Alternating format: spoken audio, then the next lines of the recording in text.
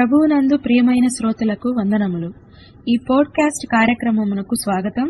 మీ అందరి కొరకు ఈ ప్రత్యేక కార్యక్రమమును ప్రసారం చేయుచున్నాము. విని దైవాశీస్సులు పొందండి. ప్రియమైన శ్రోతలకు మన ప్రభువైన యేసుక్రీస్తు నామములో శుభోదయం. శ్రోతలారా, రండి, ఉదయకాలము దేవుని సన్నిధిలో వాక్యాన్ని ధ్యానించుకోద్దాం. బ్లెస్సింగ్స్ త్రూ ఫర్గివ్నెస్, క్షమాపణ ద్వారా ధన్యత అనే అంశాన్ని మీ మధ్యన చెప్పాలని ఆశపడుతున్నా. ఈ లోకంలో జీవిస్తున్న మీకు, నాకు, అనేక మందికి క్షమాపణ అనే లక్షణం ఉండాలని మీ మధ్యన చెప్పాలని ఆశపడుతున్నా. సంకీర్తన 32:1 ప్రకారం, తన అతిక్రమను పరిహారం నొందినవాడు, తన పాపమునకు ప్రాయశ్చిత్తము నొందినవాడు ధన్యుడు అనే వాక్యాన్ని మనం చదువుతూ ఉంటాం. మన ప్రభువును రక్షకుడైన యేసుక్రీస్తు పరిశుద్ధ నామములో ఈ ఉదయకాలమే ఈ కీర్తన 32:1 మనం ధ్యానం చేయబోతున్నాం. దావీదు రచించిన బట్టి 32వ సంకీర్తన నుండి దావీదు తన యొక్క జీవితంలో క్షమింపబడట ద్వారా ధన్యతను ఏ విధంగా పొందుకున్నాడు అనే ఆలోచన చేద్దాం. ఈ కీర్తన యొక్క సారాంశము దావీదు యొక్క పాపముల గురించి, ఒప్పుకోలను గురించి వివరించుచున్నది. ఈ విషయాన్ని దేవుడు నాతాను ప్రవక్త ద్వారా దావీదుకు తెలియజేసిన తర్వాత తన ప్రతిస్పందనను 51వ సంకీర్తనలో గమనించగలం. మరియు తాను చేసిన పాపం యొక్క వివరణ సమూయేలు 2వ గ్రంథం 11-12 అధ్యాయాల్లో కూడా చూడవచ్చును. శ్రమల పరిస్థితుల నుండి విడుదల పొందినప్పుడు దావీదు ఏ విధంగా దేవుని సన్నిధికి వచ్చి దేవుని యొద్ద తన పాపాలను ఒప్పుకొని క్షమాపణ పొందాడో మనము తెలుసుకొనవచ్చు. దావీదు క్షమాపణను అనుభూతిని పొందుకున్నాడు. ఎలా అంటే, క్షమాపణ అనేది ఇక్కడ దావీదు యొక్క జీవితంలో ప్రత్యేకమైన అంశంగా ఉన్నది. దేవునికి తనకు తానుగా చేసిన పాపాలను గ్రహించి ఒప్పుకొని పూర్తిగా దేవుని యొక్క జీవితమును, ఆత్మను అప్పగించుకున్న దావీదు దేవుడు తన పాపాన్ని మన్నించి క్షమించాడనే విశ్వాసం కలిగి ఉన్నాడు. మొదటి 2 వచనాల్లో ధన్యుడిగా మరియు నిర్దోషిగా దేవుని ద్వారా మార్చబడ్డాడనేది మనం గ్రహించగలం. దావీదు యొక్క ఫీలింగ్ను మనం గమనించాం. సంపూర్ణంగా తన హృదయం దేవునికి వ్యతిరేకంగా ఉన్నదని, దేవునికి అయిష్టకరమైనది ఎంచుకున్నాడు అనే విషయాన్ని దావీదు జ్ఞాపకం చేసుకుని క్షమాపణను దేవుని యొద్దన అభ్యర్థించాడు, ఆలోచించాడు, మార్పు చెందాడు.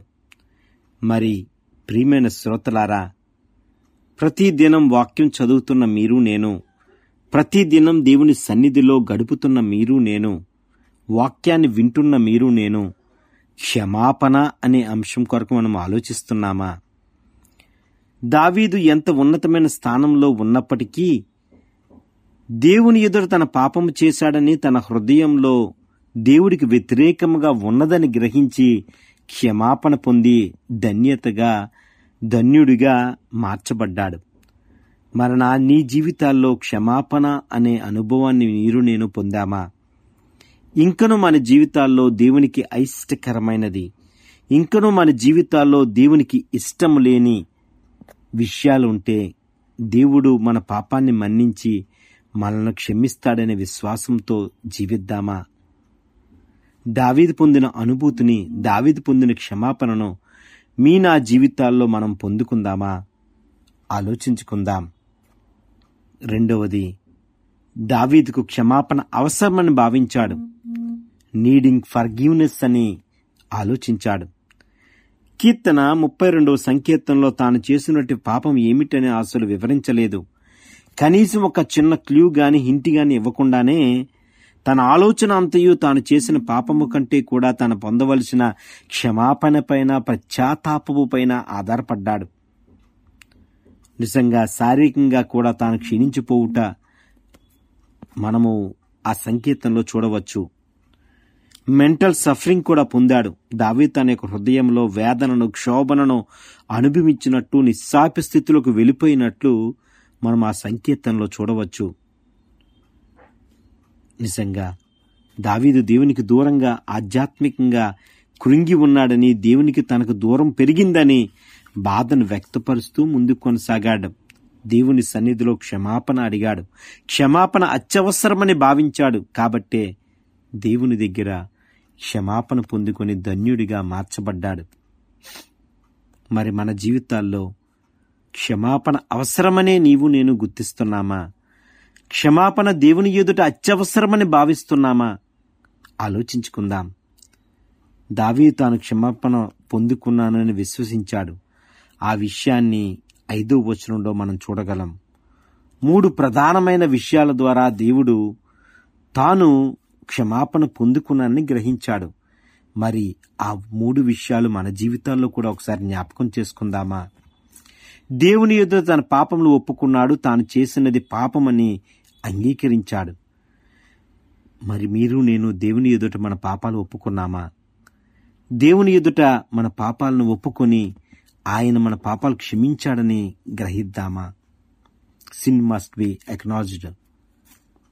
రెండవది, దావీదు తన తప్పును కప్పుకొనలేదు గాని తన తప్పును దేవుని ఎదుట విప్పుకున్నాడు. తన తప్పును దేవుని ఎదుట మాట్లాడాడు. తన పాపాన్ని దేవునికి తెలియజేసి నన్ను క్షమించమని అడిగాడు. ప్రియమైన శ్రోతలారా, మరి మీరు నేను దేవుని ఎదుట మన తప్పుల్ని కప్పుకోకుండా దేవుని ఎదుట మన పాపాలు ఒప్పుకుందామా? మూడవది, దావీదు తన పాపాలను పరిహరించి ఉన్నాడని గ్రహించాడు. తాను పొందిన ప్రాయశ్చిత్తం యొక్క విశ్వాస్యతను బట్టి దావీదు క్షమాపణ పొందుకున్నాడు. మరి నీ జీవితాల్లో దేవుని ఎదుట మన పాపాలను పరిహరించాడని మనం నమ్ముతున్నామా? కేవలము ప్రాయశ్చిత్తము మనం పొందామని నమ్మిన యెడల విశ్వాసంతో మరీ ఆ పాపం చేయకుండా జీవిస్తున్నామా? ఆలోచించుకుందాం.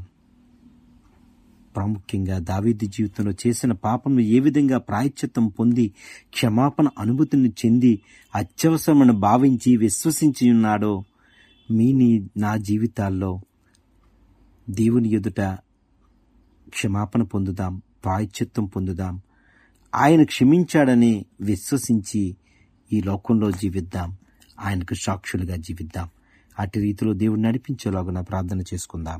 ఈ కార్యక్రమమును గూర్చి మీ సలహాలు, మీ ప్రార్థన అవసరతల కొరకు మమ్మలను సంప్రదించవలసిన మా ఫోన్ నంబరు 0948301336 మరియు మా ఇమెయిల్ ఐడి info@fibaonline.org.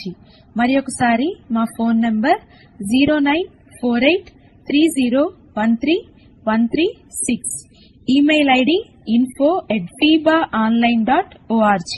మరలా రేపు మరొక నూతనమైన కార్యక్రమముతో కలుసుకుందాము. అందరికీ ప్రేమ వందనములు.